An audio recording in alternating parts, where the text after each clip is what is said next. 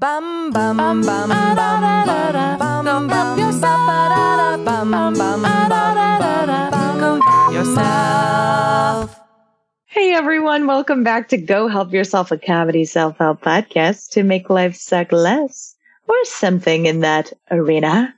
This is the voice of Misty Stinnett. Those are the silent giggles of Lisa Linky. Okay, and this is the podcast where we obviously come in hot and we read and review a popular self-help book each week, and we share with you a critical summary, some of the main points, so that you'll know in about an hour, maybe less, if the book is worth your time, money, and effort, or if you should avoid it at all costs. But that is not this episode, everyone. No, this is the Tuesday episode that we lovingly call the Weekly Beef, and it is our time to explore all of the self-help world that is not a book, because there's a lot. There are articles, there are thought-provoking questions, there are special guests, there are new perspective shifts to be had, are lurking around every corner, just waiting to grab you by the brain. So, with that being said, we're time-stamping the episodes. It is Saturday, September 12th. So funny. Thank you so much. I do not know what is going to come out of my mouth until it is coming out of my mouth. Trying to live in the moment, people. Thanks for sticking with us. You're nailing it. It is September 12th. We are time-stamping the episodes in case the world looks very, very different, and we're sure a lot will have happened between when we recorded this episode and when this episode airs. So we hope everyone's doing okay out there. We hope the fires in Los Angeles are done. We hope the world is somehow holding itself together. And that's that. We also cuss because that's how we talk. That's how we speak. We are refined fucking ladies, and it's an explicit podcast.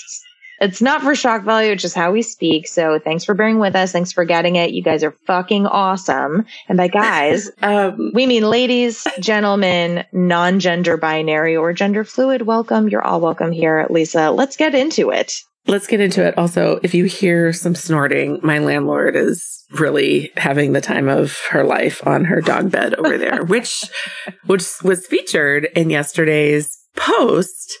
Yesterday was September 11, and we ended up releasing The Boy, the Mole, the Fox, and the Horse, which was like the tender moment of humanity that I needed. Yeah. And people really resonated with it. And some listeners were like, I thought Zoe was this tiny dog. And I was like, who thinks I would own a tiny dog? That's so funny. I guess we haven't really featured Zoe on the Instagram account too much. We should. I think we all need more dogs in our lives, which you may hear about on an upcoming mini-sode. Oh, teaser. And I also want to say that Lisa has such a beautiful display of emotion in the episode, The Boy That Mocks the Foal and the Horse. You're welcome. We'll link to it in show notes if you want to hear Lisa cry. It's fucking great. And thank you. And I also want to thank you, Lisa, for not assigning me homework from Notoriously Dapper, because I don't think I'll ever be dapper, but that was a wonderful book for men and for any people who identify as men to really show up in this beautiful way in the world. And I loved that. So no homework. Bye-bye. Bye-bye. Also, I feel like we're doing each other a really lovely service by not assigning a lot of homework during the time of Corona when our brains are just kind of melting. Like, why would I do that to you? I love you. That reminds me of the Maggie, I think it was called Away We Go, starring Maya Rudolph, and Maggie, it's a movie, yes. And Maggie Gyllenhaal plays this like very hippy-dippy mother, and she's an attachment parent, so she's always got her baby like attached to her body in like a sling or a wrap, and Maya's just sort of like, oh, like, I got you this stroller, I thought maybe that would be helpful, and she goes, I love my baby. Why would I want to push her away from me? So good. That movie is really good. It's great. Maybe I'll watch that today. Yeah, baby. Okay, so Misty, for today's Quickly Weef, I unsubscribe. Speaking of, please rate, review, and subscribe. I am bringing us a post from Instagram that I found. It was posted last year, about a year ago, in August 17. It's from the Feminist Collective. I'll link to this post in show notes, but it's called A Feminist Glossary, Terms and Concepts Every Feminist Should Know. And the description says, here's a non-comprehensive list of terms that everyone should be aware of, and as feminists, we must factor into our praxis. And before you ask, praxis. Thank you. I was about to ask. From ancient Greek is the process by which a theory, lesson, or skill is enacted, embodied, or realized. Praxis may also refer to the act of engaging, applying, exercising, realizing, or practicing ideas. And a feminist praxis is a theory and praxis is its recognition that a new feminist movement, a third wave of activism in the United States and elsewhere, must include the insights, participation, and leadership of minority and third world women. Multicultural feminism emphasizes the importance of difference. So this post I loved. I'm going to start casually dropping praxis and see who pretends to know what I'm talking about. I'm going to fold that into my praxis. Okay, so there's 5 terms that we're going to talk about. The first one is intersectionality. It's a noun. Intersectionality is the concept that lays down a framework of the interconnected network of social categories like class, caste, religion, thus creating an overlapping system of identities, disadvantages, and discrimination. The terms, quote, white feminism and, quote, Savarna feminism branch out from this concept as they stand for women's rights, but disregard the problems associated with color, caste, and sexuality just because they themselves don't have to face them. I like to think of this, of intersectionality, in case anyone out there is also a visual learner. I like to think of it sort of as a Venn diagram, right? So you've got one category, which might be, I am a woman of color, and you've got a lot of specific struggles and things happening in your life because of that. And then another category might be, okay, I am poor, and that's a totally different category. It's a class, right? So when the Venn diagram comes together and they overlap, it's the intersection of both of those two different classifications and experiences. That always helps me think about it that way. I love that. The second term is gaslight. It's a verb. Oh, thank you. One of the most popular words of 2018, as stated by the Oxford Dictionary. Gaslighting roughly refers to psychologically manipulating, abusing, and playing with a victim's memory and often their sanity. The abuser attempts to invalidate the victim's reality, feelings, and even facts. It is a systemic pattern of withholding information and falsifying it by painting a picture of the victim as, quote, crazy, to a point where the victim does not trust themselves anymore. Most common phrases used by gaslighters: you are so sensitive / paranoid / crazy. It was just a joke. Stop overreacting. Thank you. In particular, this year, I have this entire administration, I have felt gaslit, but in particular this year with the administration's reaction initially to Corona.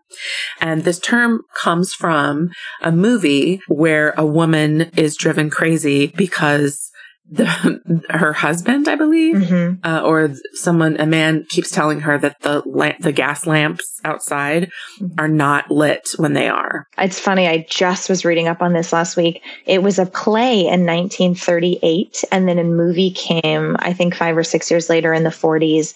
And the term specifically comes from a scene where he is upstairs in another apartment unit fucking with the gas to make the lamps go like on and off. And she just goes absolutely nuts. I actually haven't seen the movie yet, and I really want to. You can see it on YouTube in 3 parts. I've watched it. Oh, brilliant. And I also want to say, if this is still sounding a little bit nebulous to anyone out there, because it was for me a little bit, think of any time that you've experienced or seen on TV someone cheating. So you say, I found some text messages that make me uncomfortable, or I saw some behavior or some emails, and that makes me suspect that you might be cheating. And they go, you're insane. Why would I ever cheat on you? Why would you think I'm such a bad person? Blah, blah, blah. And then later on, you find out you were right the whole time. That was, you were being gaslit. They're making you doubt what you know to be true. Exactly. Or just like when the attorney general of a country goes on Wolf Blitzer, and when they're asked, do you think there's systemic racism in policing? They say no. Okay. The third term is Derail, it's a verb. Derailing is the act of saying things that divert the conversation from the original claim in an attempt to take away the spotlight from the point in discussion and redirect the conversation to a different issue that is for a different place and a different time. It usually requires the emotional distance of a privileged person to be able to jump from conversation to conversation and talk about hypothetical situations and thus belittling the experience of the person that brings up the issue. Mm-hmm. Hashtags like all lives matter and not all men, talking about, quote, worse situations, tone policing, where arguments are dismissed by critiquing the emotionality rather than the argument itself, asking people to calm down when they're trying to be heard, are all examples of derailing. Lisa, try to bring up a topic with me and I'll derail it. Misty, I really didn't appreciate how you were 5 minutes late to this recording session. I do not like the tone you are using right now. You should not be so mean to me. Oh. Well, I felt like I was actually pretty... I'm telling you, if you don't stop yelling, I'm going to end this Zoom recording. You think you have it bad? There are people in China right now who literally don't have internet access. So you should be grateful for what you have. Lisa, I'm talking about our interaction right now. Like, do you see how Lisa tried to bring up one point and I completely derailed it to be about something I derailed your point by putting up a work. We were derailing. It so much, my God. It's also, by the way, that also can be known as track switching. Mm-hmm. The term for is cultural appropriation. It's a noun. Cultural appropriation is the adoption of certain elements of a disadvantaged culture by members of privileged and dominant cultures. Mainstreaming these aspects for the enjoyment of the dominant group is ignorant and enforces stereotypes. Cultural appropriation is often misunderstood as, quote, cultural exchange. They're using cultural and cultural in here, and boy, is it tongue twisty. So cultural appropriation is often misunderstood as cultural exchange. The two are different since cultural appropriation enforces systematic oppression and its dynamics, while cultural exchange does not. Cultural appropriation is wrong and racist and or casteist. Wearing dreadlocks, Lady Gaga sexualizing burqa in her music, Warli art being used on fashion accessories, footwear, etc., without giving them due credits and only for monetary gain are some of the endless examples of cultural appropriation. Doing so is irresponsible and humiliating as the oppressor continues to reap monetary benefits while the oppressed continues to get exploited and be discriminated against. Yeah, and this is a term and a concept that I find the most tricky, and I'm still trying to wade my way through in every unique instance. So, for example, Carolina Herrera recently released a collection of vacation dresses, and this resort wear features well-documented ancient patterns of Mexico. And I don't know specifically which cultures within Mexico. I think it was an indigenous group. And so, for example, she's taking those patterns that are well documented. She's making a ton of money off of them as a white designer, and she's not crediting the groups that they came from, and they are not monetarily benefiting from the sale of her dresses. So that's cultural appropriation. However, if she had said, this is a celebration of this group of people, 50% of the proceeds are going back into that community. I have asked for permission. Yes. And here are the designers that I paid a great fee to consult on this, then it's not cultural appropriation. So if you are ever going, is it okay for me to wear this African mudcloth slip dress at the pool? Google it. Just keep Googling. The last term, androcentrism. Oh, I've never heard of this one. I love it. It's a noun. Androcentrism is privileging the male associated traits over others. The male gaze being default in all media we consume is the most popular embodiment of this. Such a culture enforces patriarchy and treats the male gender as the default for everything. One of the most common adoptions is the automatic usage of he/him when talking in abstract terms and thus marginalizing and disregarding the other genders. Yes. The male point of view is considered to be central, and anything that does not confine to those standards is thought as of, quote, unrelatable and meant for specific groups only. This is the reason why women-centric entertainment and sports often have a gendered prefix to them, like chick flick, chick lit, and women's football. Wow. This might give an idea of them being meant for women and are not universal. These categories are also considered insignificant and unimportant for the same reasons. Isn't that so interesting? I said it a few times on the podcast before, but the first time I ever encountered a textbook that incorporated the pronouns she and her. And not for a boat or a country. Was in college. It took till I was almost 20 years old. And that book toggled back and forth between he and him and she and her. But it stood out to me. It's burned in my memory forever because I'd never seen that before. And we also are hoping to move toward a non-binary pronoun approach to books as well. So they and them, she, any of that. But yeah, we got a long way to go. Well, those are 5 terms that you either may not have known or have heard or have used. But those are the definitions from the Feminist Collective. And again, the link is in show notes. And continue to go about your world, dropping these gems. You can use this throughout your entire praxis. You're welcome. And with that, everybody, may your non-androcentrism be abundant. Inside baseball, baby.